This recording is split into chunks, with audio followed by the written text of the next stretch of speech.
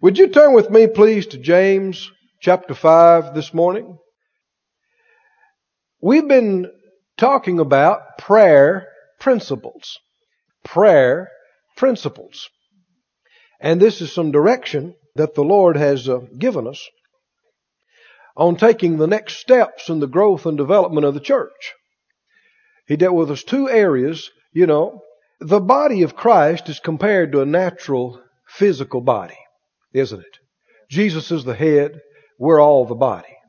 Well, the church, local church, is a local body, operates on the same principles. Well, the body requires certain things to function normally and to be healthy. Minerals and vitamins and proteins and carbohydrates and et cetera, et cetera.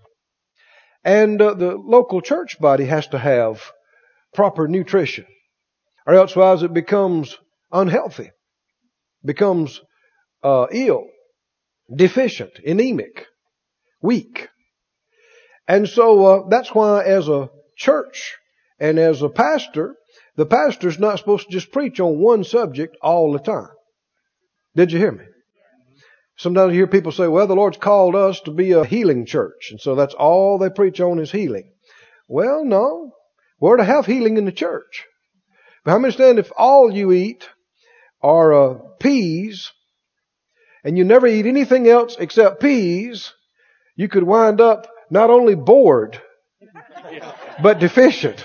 Right? That we're supposed to have some variety. And if you're healthy, your physical appetites are an indicator of maybe something that you lack. You've heard of little children sometimes, chewing rubber off of a bicycle pedal or wanting to eat dirt. And a lot of times it's not just, doing that. They're missing something in their system. Well, if we'll follow the Holy Spirit, He'll be giving us the right thing at the right time over the course month to month, year to year, and we'll have a complete diet. Right? And we won't be deficient. Well, in seeking the Lord about what's right for us right now, in the beginning, the Lord gave me 3 things. If you remember that, about how for us to get started, teach on love. That's what we started out. How many understand that's the greatest, right? I mean, if you're not built on love, you're just not built on the right thing. So we taught on love for months. And then teach on faith. How to live by faith. We taught on that for months. How to be led by the Spirit. We taught on that for months. I believe we've grown. Amen. And it's not because of Brother Keith. I didn't write these things. Right? The Word is not the product of man. This is God's words that feed our spirit. Amen.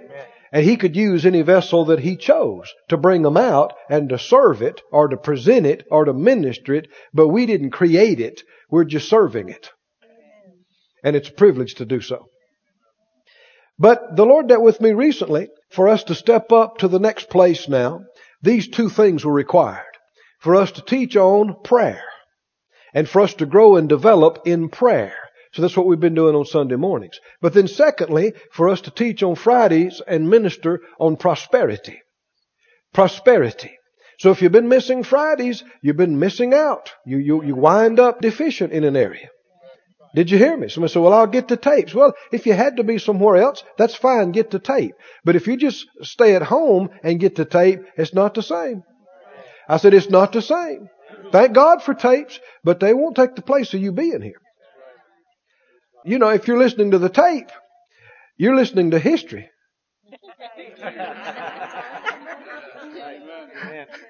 And the Word is good and alive, but if you had been here in the chair, the Holy Ghost might have led us to change it a little bit to affect you. Right. Amen. Nothing will take the place of you being where you're supposed to be at the right time, the right place, with the receptive heart. So we've been ministering on the subject of prayer. In James 5, we'll read our text. James 5. We'll begin with verse 13. James 5:13 says, is any among you afflicted? Let him pray. How many understand if you're where you can and able to, you should do your own praying. Not always asking other people to pray for you. Right? Is any merry? Don't come ask me to sing because you're happy. If you're happy, what do you do? I say, well, now, brother, I'm not a singer. Is this just written to people who have done recordings? No.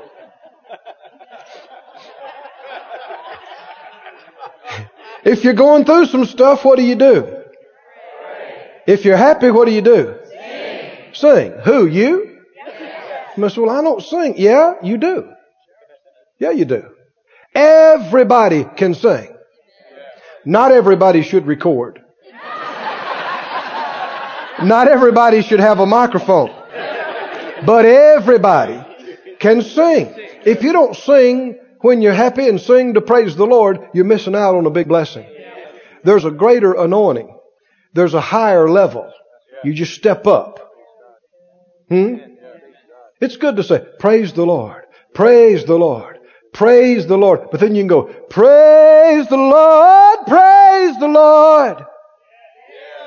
You just reach down a little deeper. Amen.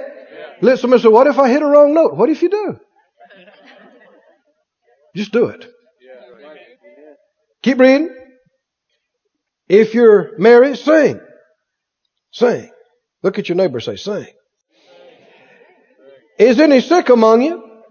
Let him call for the elders of the church and let them pray. Now this is somebody who's, the implication is they're so weak that they're not able to do for themselves. And thank God for family. I said, thank God for family that can help you. If you get to the place where you're just, beyond helping yourself, weak and without strength. I think that's one of the things, as I travel around, I've been traveling, ministering for 20 plus years. A lot of people were just shocked when we started a church because they didn't see me in that capacity. They saw me in another place ministerially. And so they asked me, people I've known for years, they say, do you like pastoring? I mean, how's it going? We go, man, it's going wonderful. And one of the things that I like so much is family. I'm telling you, God is building a family here.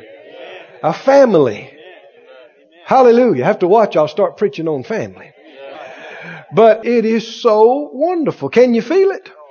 It's rising like a tide. It's just getting stronger and stronger and stronger. The mafia talk about the family.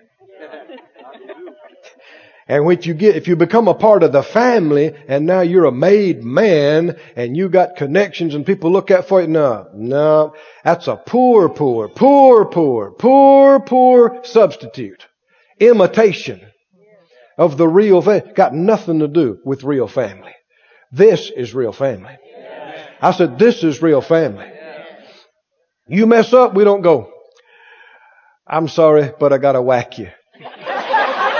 It's nothing personal, but see, now that's real love, ain't it? We won't whack you. We'll help you. I said, we'll help you. Amen. Show you how to believe God. Stand with you. And the Lord is dealing with people all over this congregation. It's happening daily that people are giving to each other. Money and things, stuff and favor and help and being there in the time of need and lack. Thank God for it. So thank God for it. If you say, well, nobody was there for me, you're not listening right. We're talking about you being there for somebody. And if you'll sow it, then when you need it, it'll come to you. If it hadn't been there for you, well, wake up. You hadn't been sowing it. You've just been selfish and wallowing in self-pity. And if you sow nothing, then you reap nothing. Did you hear me? So, think about sowing to other people, and the more you sow to other people, it just comes back to you. Wave after wave, and all your needs are met continuously. God uses people. Once in a while, something will come up like that, just then. And sometimes folk go, man, that's a little strong, Brother Keith. You need to realize that a lot of times it's not Brother Keith. Now, I'm not saying that every word comes out of my mouth is thus saith the Lord. I could mix some of my own thinking in something. You could too. Every minister is that way. But discern the Spirit. Right? And judge according to the Word of God, the Bible, and according to the Holy Spirit who's inside you. Judge it and say, is that God? Is that not God? A lot of times people need something to snap them out. They just lulled and laid and wallowed in self-pity. They need something to go, hey, hey, hey, wake up. Wake up. Don't keep going that way. And it's not mean, it's love. Indifference will let you go right on down the road and fall off the edge. Love will go, hey, if you're really about to get killed, it'll go, hey, look at me. Right? It's not being mean. It's you're about to run off the edge. You've got to stop now. Right? So understand how some of these things work. Keep reading. He said, verse 15, the prayer of faith will save the sick. And the Lord will raise him up. If he's committed sins, they'll be forgiven him. Confess your faults one to another. And pray one for another. Can you see this whole passage is dealing with what? Prayer. Prayer. You keep saying prayer, prayer. Pray one for another that you may be healed. The effectual, fervent prayer of a righteous man avails much. Elijah was a man subject to like passions as we are, and he prayed earnestly that it might not rain, and it rained not on the earth by the space of 3 years and 6 months. And he prayed again, and the heaven gave rain, and the earth brought forth her fruit. Can prayer change things in the earth? I should say it can be the instrument whereby things are changed. God changed it, but He did it in response to prayer. We don't give the prayer the glory, but God used the prayer. Right? And prayer gave Him a legal right to act and move. This 16th verse, the last part of it says, the effectual fervent prayer of a righteous man avails much. The Amplified says, the earnest, heartfelt, continued prayer of a righteous man makes tremendous power available. Dynamic in its working. Well, it takes tremendous power to change the cycle of rain. Right? That's talking about changing the atmosphere. The winds, the dew points, the effect of the sun and the moon and the rotation of the earth, and that's a big deal.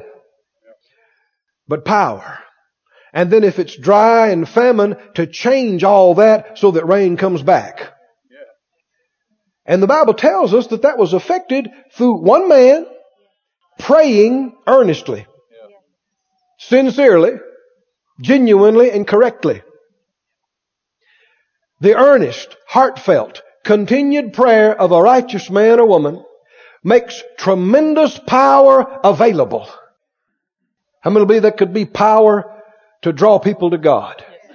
Power to enlighten people who are blind and confused. Power to heal people. He talked about healing all through that verse. Right? Power to provide and power to protect. Right? Don't forget our troops. Right? In Iraq and other places. Don't forget them. Remind God of what we've prayed. Like at the church, you've been coming and praying. We've been praying. But then also every day, people could use fresh encouragement.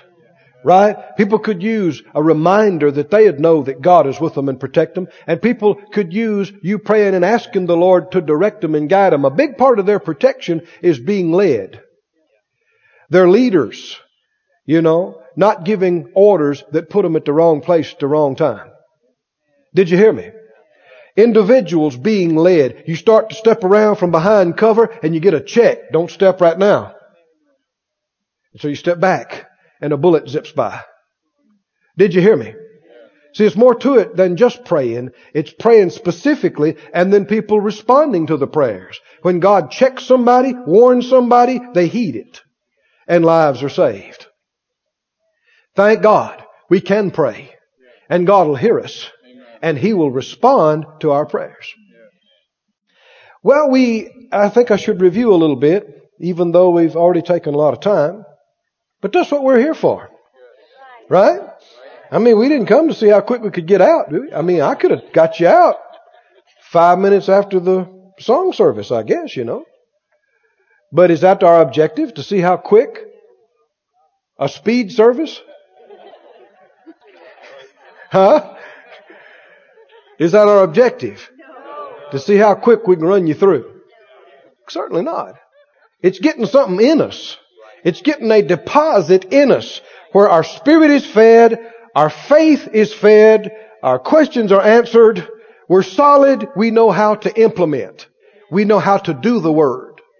Get results when we leave. But we asked and answered the question, what is prayer? What is prayer? And I stated to you that the best definition I know of, the simplest, is simply this. Prayer is communion with God. Communion with God. Communion is also translated fellowship. Fellowship with God. Fellowship means a sharing in common. It's a reciprocal thing. It's not just you talking to God. Somebody said, well, prayer is talking to God. Well, it's more than that. A big key to effective prayer is awareness of who you're talking to. Awareness of Him. Aware that God has my attention and that I have His attention. Be like you and I talking to each other. Well, if you want to come talk to me, you don't just look off in the other direction and hold to my pant leg and go, Brother Keith, oh, Brother Keith, Brother Keith, Brother Keith, Brother Keith, Brother Keith, oh, Brother Keith, Brother Keith, Brother Keith, Brother Keith, Brother Keith, Brother Keith. After a while, I'd go, what? I'm right here. Look at me and talk. Right? What do you want? What do you want to tell me? But see, people get religious in a ritualistic sense about prayer, and so much prayer is far too self-conscious. People are aware that I'm praying, aware of their self, and that's a sign of ineffectual prayer. Just I'm praying. People will come in and say, "Whoo, boy, I was able to put in 2 hours of prayer." That's not a good indication.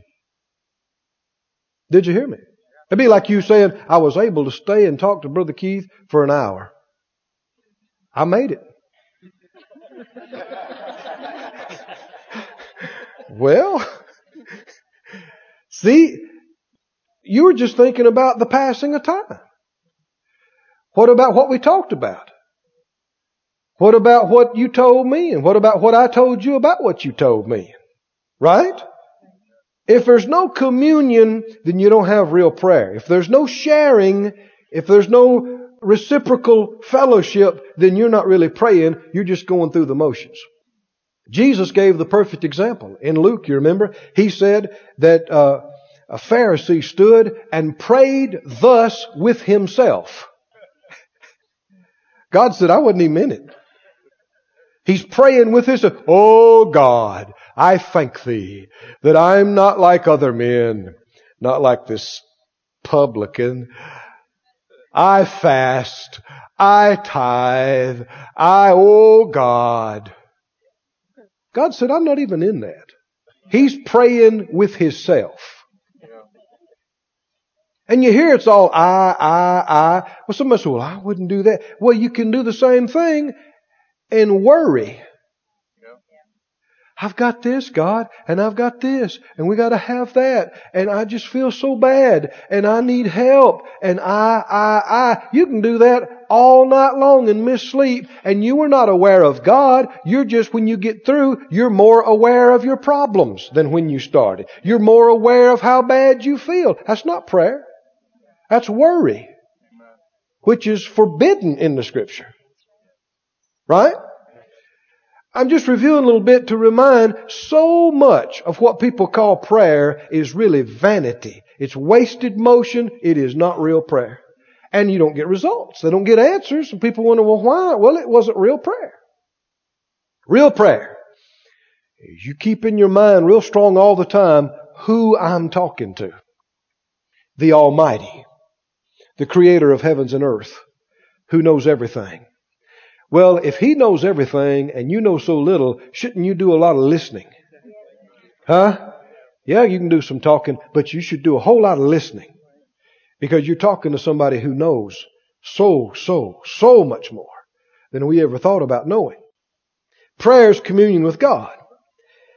We said, and I'll just review a little bit, that what prayer is not vain repetition. Chanting some memorized phrase mindlessly over and over again. Chanting something that you've memorized. The Lord warned us about this in Matthew. He called it vain repetitions. Prayer isn't screaming at the devil for hours.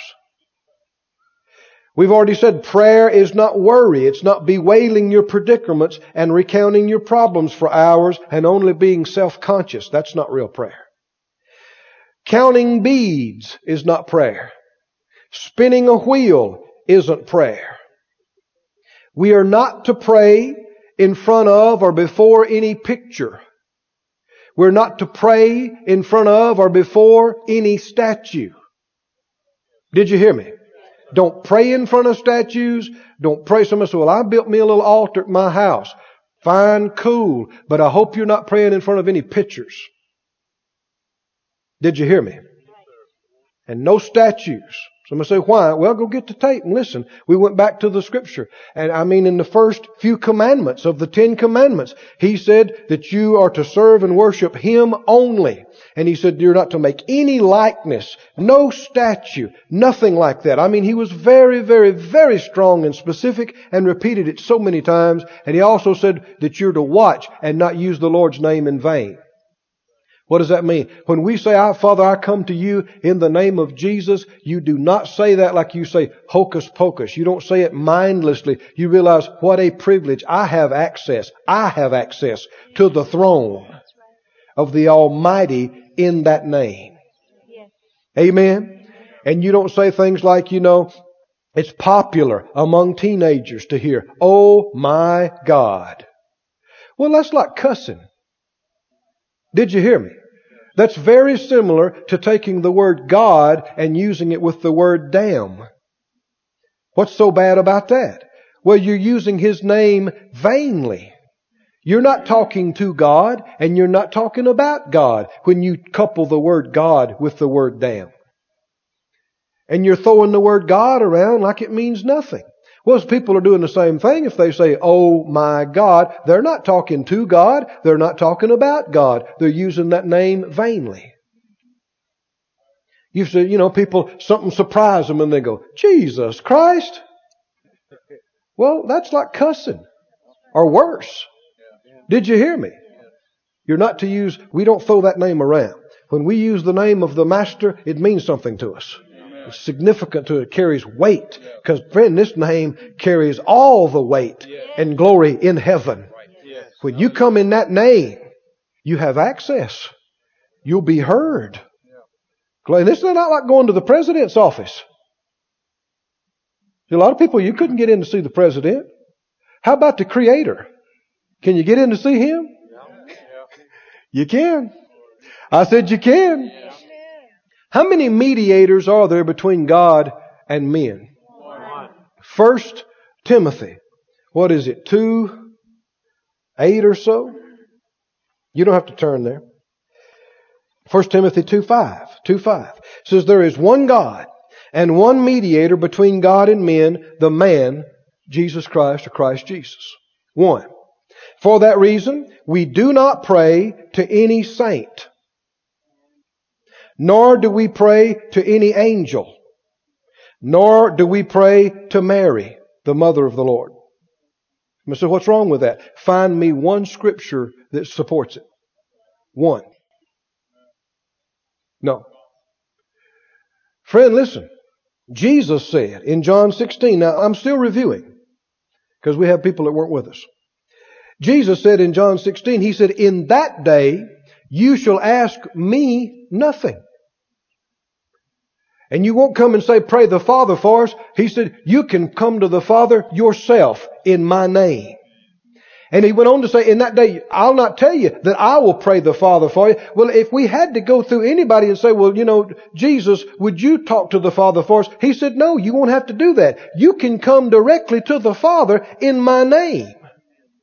Well, if that's a fact, certainly we don't backtrack and regress and think we have to go through some of the saints or some of the angels. Did you hear me? Oh, glory to God. We can come directly, boldly, the Bible said, to the throne of grace ourselves and be received if we come in that name. So you don't pray to Mary. I know a lot of people do, but you don't pray to Peter. You don't pray to St. Francis or St. Christopher. You don't pray to any angels. We pray to the Father God in the name of Jesus. Can you say amen? Now we begin after that to talk about how to pray. And there is no better teacher on prayer than the Master, the Lord Jesus. He's the best prayer there's ever been. He knows how to pray. And He taught us on prayer. Numerous things in the gospel accounts, Matthew, Mark, Luke, and John. And the first thing that He taught us about praying, we studied previously, was, in fact, you can go to Matthew. We looked at the 5th and 6th chapters. Just turn there right now, please. Matthew, the 5th chapter. The first thing the Lord Jesus taught about prayer, as it's recorded in these scriptures, we spent some time on it. Matthew 5 and 44. Now, we said this before. Let's say it again. How many believe that Jesus is absolutely right about everything He says, including about prayer? Right? How many believe that you should pray the way He tells you to pray in the Bible? You believe that? So like we did last time, we said, well then let's make a commitment that we'll say before the Lord that whatever He tells us in this book how to pray, that's how we're going to pray. Even before we read the rest of it, some things you know, some things you might not have seen yet, but just say it out loud, the Lord Jesus is right. The Lord Jesus is right. His teaching is perfect. His teaching is perfect. And Lord, whatever you show me, how to pray, this is how we will pray.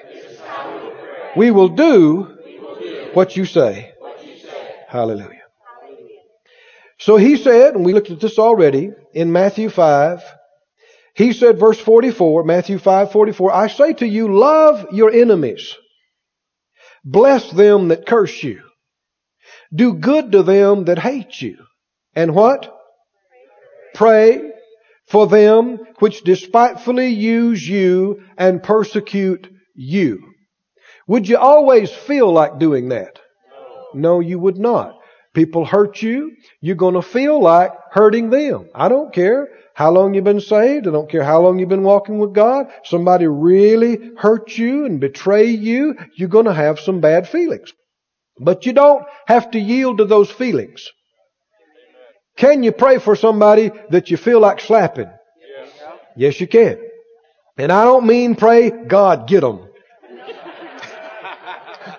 That's not what we're talking about. So the first thing that the Master taught us was to pray in love.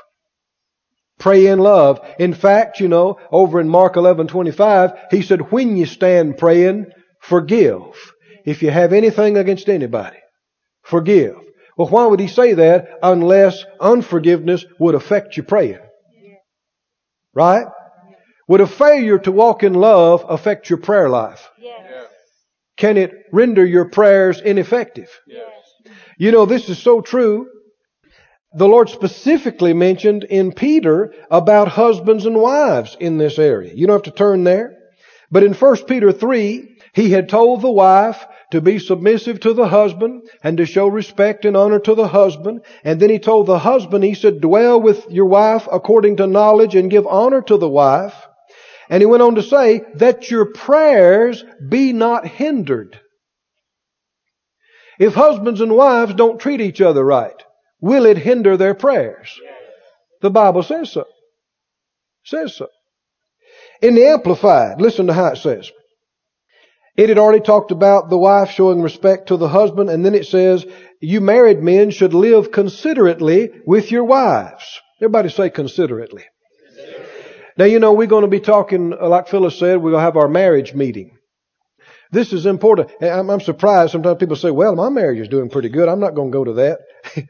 That's pride and ignorance. I mean, nobody has arrived in these areas. And I mean, all of us got flesh to deal with. And the person that acts like they've never had a problem in their marriage, you really wonder about them. Makes you want to give an altar call for liars. You got flesh. And you got to deal with that flesh. And you add somebody else's flesh to yours. Whew. And Phyllis and I, we have been married 27 years. And, the first few years wasn't that much fun. We had a lot of trouble. And I mean, it's just the grace of God that we made it. But we didn't just make it. We're flourishing. We have a wonderful relations. And I wouldn't stand up here and lie to you about it. But it wasn't always that way. I mean, we had some awful times. I tell you, a bad marriage is hellish. It is. It's hellish. But a good one is heavenly. You might say, well, I got one of them hell kind. Well, it can change. It can change. I don't care how hellish it is. It can become heavenly. You might say, well, I don't see how exactly. But God does. And He does have the ability if you won't quit. But one of the biggest things that have helped Phyllis and I is just simply growing up spiritually, which is inseparable from growing up in love. And what happens is you become less selfish. And the less selfish you become, the less problems you have. Because she's not pulling on me, I'm not pulling on her, she wants to do something for me. I want to do something for her. Well, if there's something being given from both sides, there's something to receive from both sides all the time. But if everybody's going, gimme, I need, you don't do this for me, and you're not there for me, and you don't support me, and why don't you want to do this with me? And well, you're a little whiny baby. And you need to repent and grow up and quit saying, gimme, I want, I need, and start sowing something and start being a giver so you can receive something. And if you'll notice, that's about the third time that's come up real strong this morning. Said out loud, no more gimme. No more gimme. It's give. Not gimme, it's give you. Right? Good. We're all happy with that? Everybody likes that real good, right? Yeah. The Amplified in 1 Peter 3 talked about that. Live considerately with your wives in an intelligent recognition, honoring the woman as the weaker vessel, realizing you're joint heirs of the grace of God, in order that your prayers may not be hindered and cut off. The parenthesis says, otherwise you cannot pray effectively. If you're embroiled in strife, your prayers are going to be ineffective. So you can see a huge reason why the first thing the Lord taught us on relative to prayer and how to pray, He said, pray for people that hurt you. Pray for people that despise you and use you. Forgive them. If you miss this, there's no need going on to the next part. Right? Because even faith works by love. Right? So if you got something against somebody, you think they got something against you, before you bend a knee to pray, you better get it right. Elsewise you can be praying in vain. Just talking. No. Forgive. Release. People hurt you, pray for them. Because if they don't change, they're going to get judged. And if you care about them, you don't want to see them get judged. I said, yeah, I wouldn't mind seeing them judged. No, you do mind seeing them judged. No, I want to see them get what's coming to them. No, you don't. That's your flesh talking. Put your flesh down and let the love of God that's shed abroad in your heart, let it come to surface. And say, no, I don't want to see them go down. I don't want to see them hurt. I've been in the ministry long enough now that people have talked ugly about me. And there's been some people that really just, didn't do me any favors. I mean, they were behind my back and they did some ugly stuff. And not too long after that, they're going down. They're hurting. Well, that bothers me. I don't want to see them go down. I want to see them get it right. Let's get it worked out. Let's get it fixed. Don't go down. Don't go under. Don't perish. Let's repent and let's come up. Right? Well, when you think right, then you can pray for people legitimately. Go, Lord, have mercy on them. What they don't see, show them. Enlighten their eyes of their understanding. And give them another chance. Give them space to repent. Send people across they might not listen to me, but send somebody across their path they'll listen to. Give them an ear to hear it. Give them more time to repent and get it straight. Right? That's what he's talking about, right? We pray to love. God is love. And we pray in love. Can you say amen? And that brings you up to where we are today. The second major thing that we haven't covered, that Jesus taught about how to pray. Go to Matthew 21, just a few pages over. You're in Matthew, I think. Right on over to Matthew 21. Jesus taught in between there, between 5 and 21, some other things on prayer, but he was teaching on what to pray for. We may talk about that later as the Lord leads us. We're not talking about what to pray for per se. We're talking about what? How to pray. And Jesus is teaching us how to pray. Number one, how do you pray? That was weak.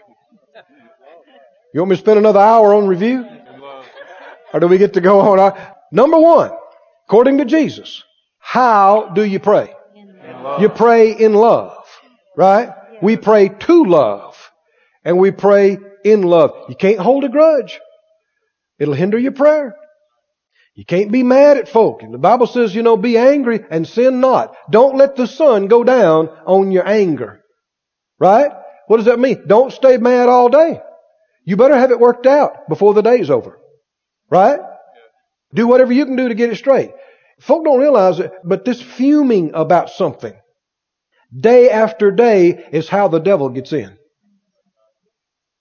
This meditating on how somebody hurt you and how somebody didn't come through for you and how somebody was mean to you, and this anger that you let build up inside you. If you let it go day after day, what you do is you're yielding to the devil. You're opening up your being to him. That's how people become obsessed, and that's how people could eventually become possessed.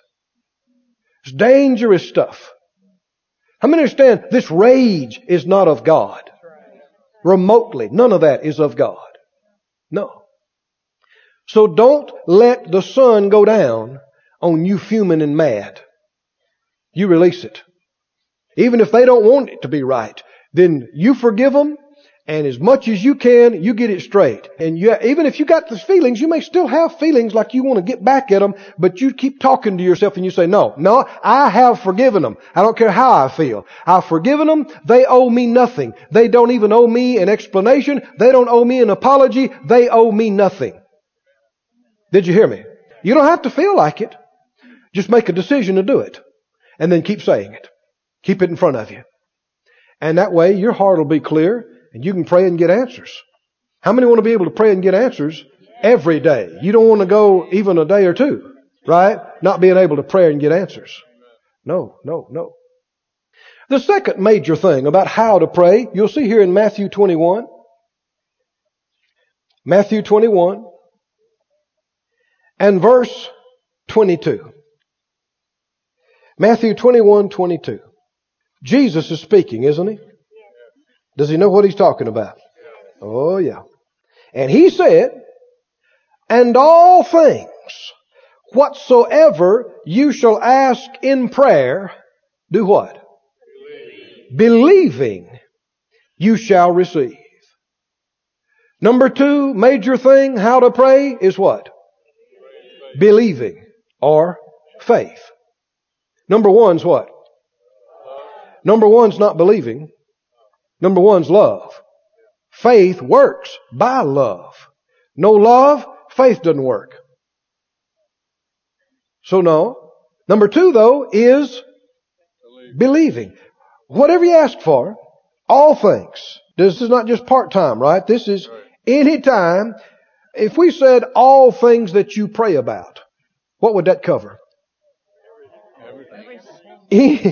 Anytime you're praying about something, and specifically when you're asking for something. Because that's what he said, all things whatsoever you shall what? Ask.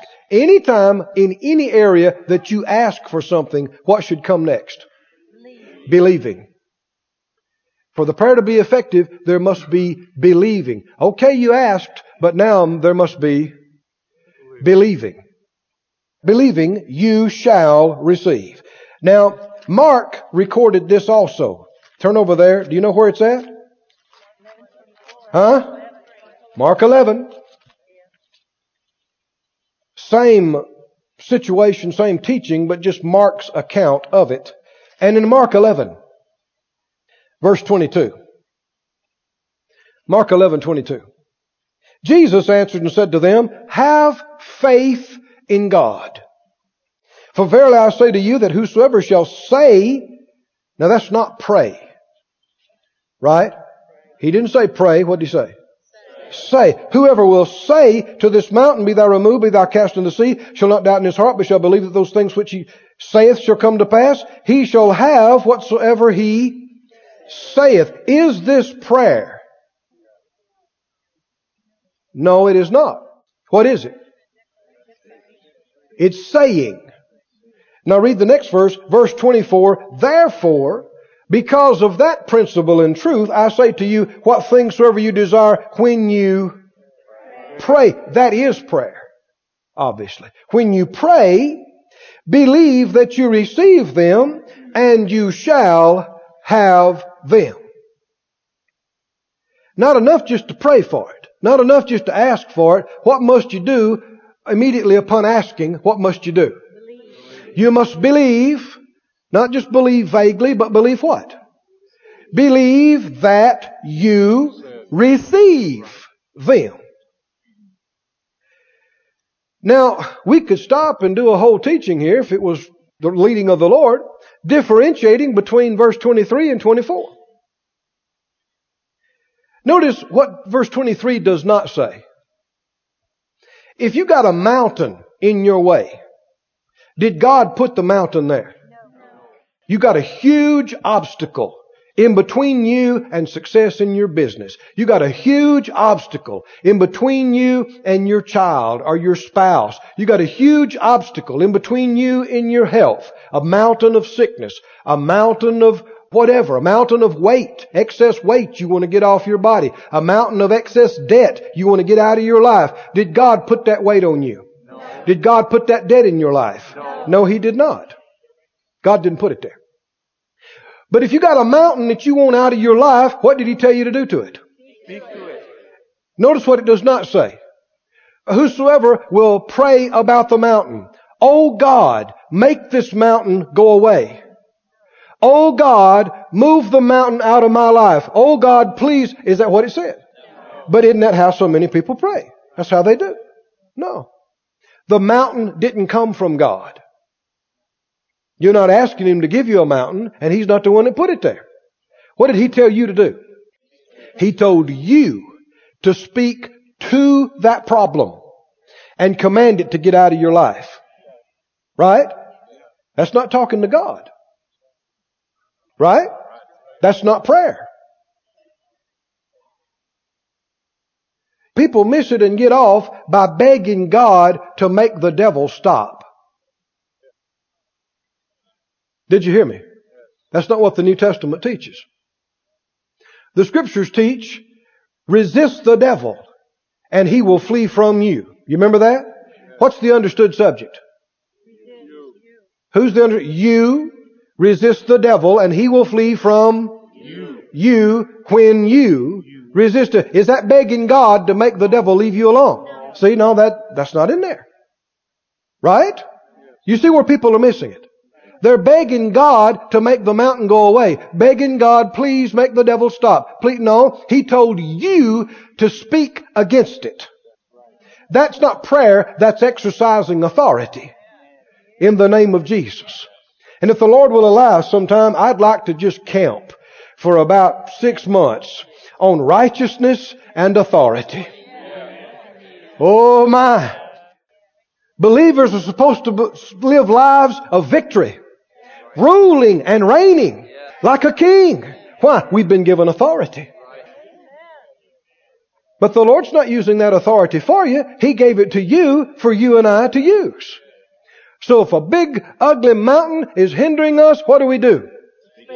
You look that thing in the eye and you say, sickness, diabetes, cancer, die. Get out of my body. That's not prayer.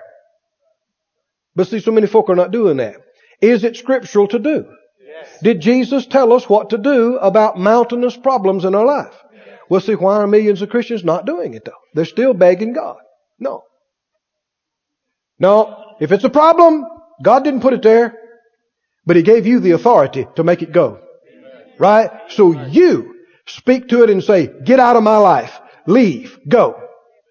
If it's tormenting desires, maybe the devil's just been harassing you and all these desires to be unfaithful to your spouse or desires, moving on you to lie or to steal or something. Don't just sit and quietly ponder those things. Speak up. I said, speak. If you're in your house by yourself, speak up and go, no, shut up. No, take that desire and get out of here. Leave me alone. In Jesus' name. And then believe it to happen. Expect it. But now let's go on. Every good gift and every perfect gift comes down from above. From who? From the Father of lights, with whom is no variableness, neither shadow of turning. So if it's a good thing, I can ask Him for it. Right? I can ask Him for it. This is prayer. I'm talking to the Father God, and I'm asking Him for something. And when Jesus told us, now He told us how to pray. He knows how. When you ask for something, what do? Believe that you receive it, and you shall have it. Let me read the definition of that word to you. Receive. Believe what? Believe that you receive. That word literally, I'm looking at Thayer's and Strong's and Vine's, a real good cross-section of these guys that were experts in the Greek language. They say it means literally to take. To take. One says it means to take as with the hand, to lay hold of.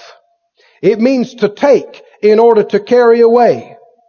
To take away, to take what is one's own, to take to oneself, to make one's own. Are you getting the picture? What am I supposed to believe when I ask for something? Let's use this language. We're to believe that we take it. We're to believe that we lay hold of it. We're to believe that we take to ourselves and make our own. Right? And then what happens after that? You shall receive them. You'll have it. Right? Believe that you receive it, and then you will have it. You'll experience it. Let's say it's healing. I desire healing. Healing's a good thing. Right? Maybe let's say there was a mountain of cancer in my body. God didn't put that there. I speak against that cancer. I say, cancer, you die. And you stop being in my body. You dry up, shrivel away, be eliminated from my system. Okay, but the cancer has done extensive damage to my organs or my bones. I want something good. I want restoration. I want miracle healing. That's good. So I ask the Lord, Father, I ask you to restore my kidneys. I ask you to heal my lung. I ask you to recreate marrow in me and restore my joint. Well, if I come back 10 minutes later and go, please, God, I'm asking you, heal my lung.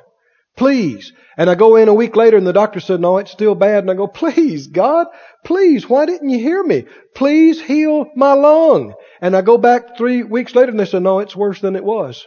Please, God. And you tell your friend, I prayed half the night last night for my healing. Please, God, heal me.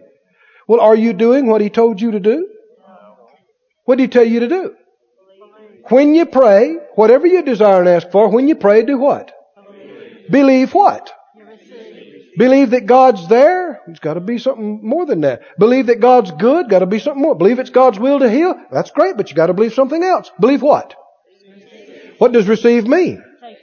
Believe that you take it. You didn't see it. Might not have felt anything. But in your heart you believe God heard my prayer, and you believe that you lay hold of it with your spirit and you take it into yourself, and by faith you believe I've got my healing for my lung. I believe I've received it. I believe I've taken it. But I don't see it, I don't feel it. That's what faith is all about. Now go quickly to 1 John, and I'm endeavoring to wrap it up. 1 John 5. Jesus said, when you pray, what things soever you desire. Maybe it's a new car. Maybe it's a new house. Maybe it's a house. I know Phyllis and I didn't start believing for a new car. We just started believing for a car. One that would run and get us from point A to point. See, it's all according to where your faith is at. Then we started believing for a good car. We added that word next time. A good, solid car. And then eventually we believed for a new car. And it didn't happen overnight, but over the years, actually decades, we got to the place where we went in and wrote a check and paid for it and drove it home. Hallelujah. Now that's fun. Yes. That's great. Didn't start out there. Didn't start out new either. But if you just keep putting your faith on Him, just keep believing, just keep expecting, keep sowing your seed, and most of all, obey God. Yes. Go where He tells you to go. Do what He tells you to do. 1 John 5, are you there? Jesus said, whatever you desire, house, car, money, healing, wisdom, direction, whatever it is, whatever you desire, when you pray, do what? Believe what? Which means, believe that you take the car. Believe that you take the apartment. Believe that you take the healing. And then you shall have that healing. 1 John 5, verse 14. Anybody ever read this verse before? Is it still good? Oh, glory to God. 1 John 5:14. And this is the confidence that we have in Him. Confidence. That if we ask anything according to His will, He hears us. Now let's just stop right there. Now some folk have really twisted this around. They said, well, yeah, so we just ask, and then if it happens, we know it was His will. And if it didn't, then we know it wasn't His will. No.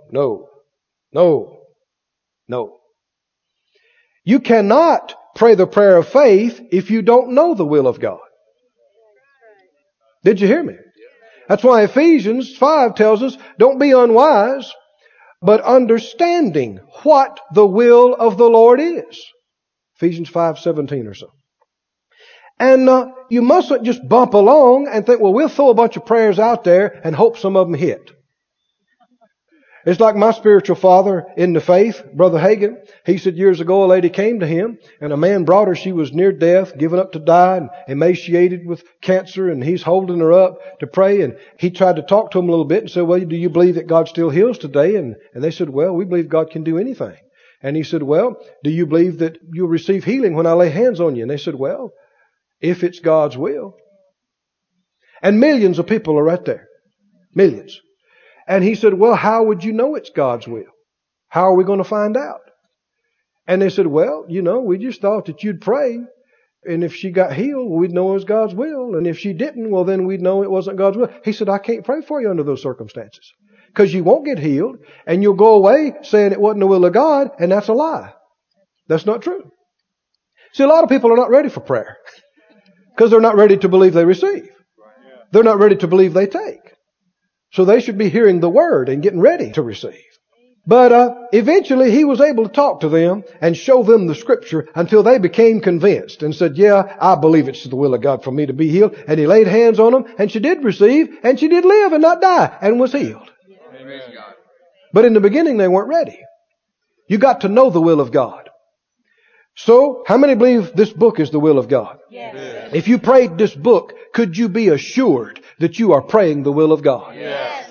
So if we ask anything according to His will, according to His word, according to His will, what do we know? We know He has heard us. Does that mean anything?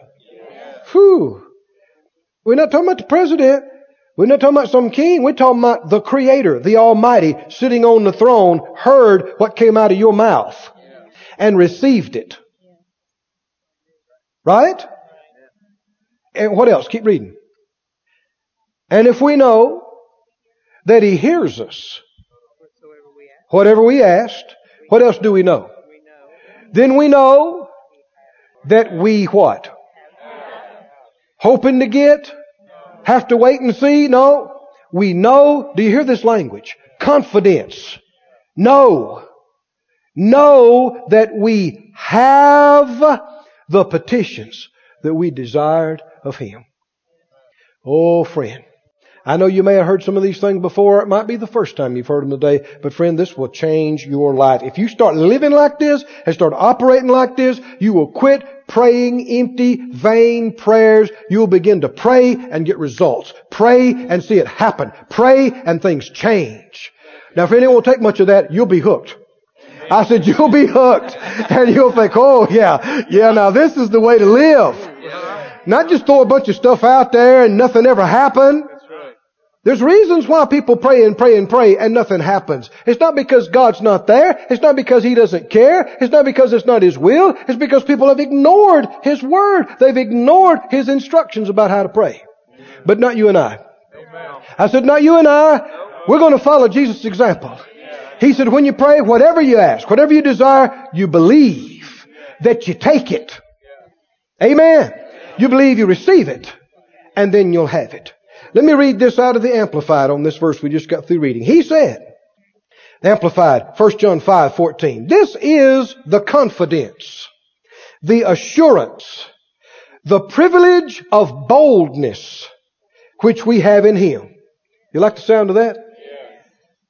We are sure that if we ask anything, make any request according to His will and in agreement with His plan, He listens to and hears us. He hears us. And if, since we positively know that He listens to us in whatever we ask, we also know with settled and absolute knowledge that we have granted us as our present possessions the requests made of Him. Does that mean anything to you? We know if we ask anything according to His will, He hears us. And if we know that He hears us, we know that we have granted to us. Did you hear that? We have granted to us as our present possessions the request we made of Him. Stand up on your feet, please. This ministry has been brought to you today free of charge by the partners of More Life Ministries and Faith Life Church. If you would like to help send this word to others at no charge, you can become a word sender today. For more information, visit our website at morelife.org.